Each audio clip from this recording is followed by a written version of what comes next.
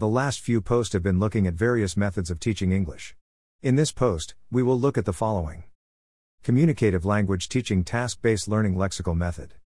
Communicative language teaching.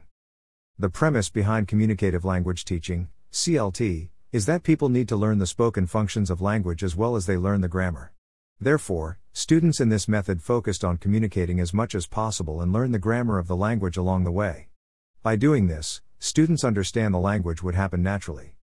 With CLT, the focus is always on realistic communication. Role play and simulation are common techniques of the CLT method. For the most part, whatever replicates real communication falls under the CLT method. This has led to confusion in defining CLT, as it is a vague method in terms of what it is. There is some criticism of CLT. For example, it favors native speakers who can teach in an improvised language environment. CLT is also difficult to use in a context that is traditionally teacher-centered.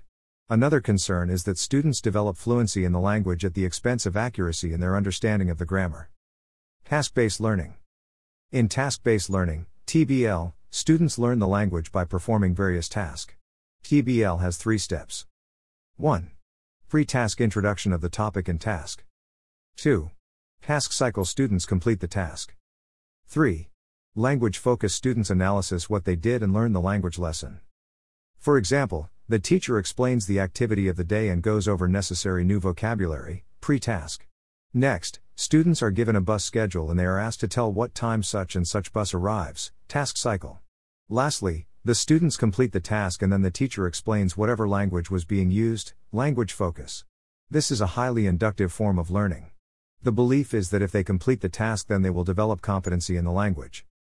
Criticism of TBL is that the term is vague and involves common learning task. Another problem is that there is more to language than just completing a task. Some even believe that focusing on a task while also learning the concepts of a language could overload a learner's cognitive capacity. Lexical method. The lexical method is based on the belief that language is not about grammar but multi-word pre-made chunks. Examples include come on, I'll try, you must be kidding, may as well. If students learn these chunks, they can make a whole string of sentences. Students learn how to use these phrases and thus learn the language. The lexical method has detractors like all other methods discussed. For one, no one has been able to prove how learning these short phrases actually helps in learning the language. It is like learning the phrases in a phrase book.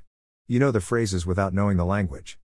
Another concern is the lack of procedures for the lexical method. A method without procedures is not much of a method.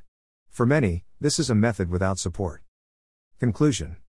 These methods here are among some of the most common teaching methods in language learning.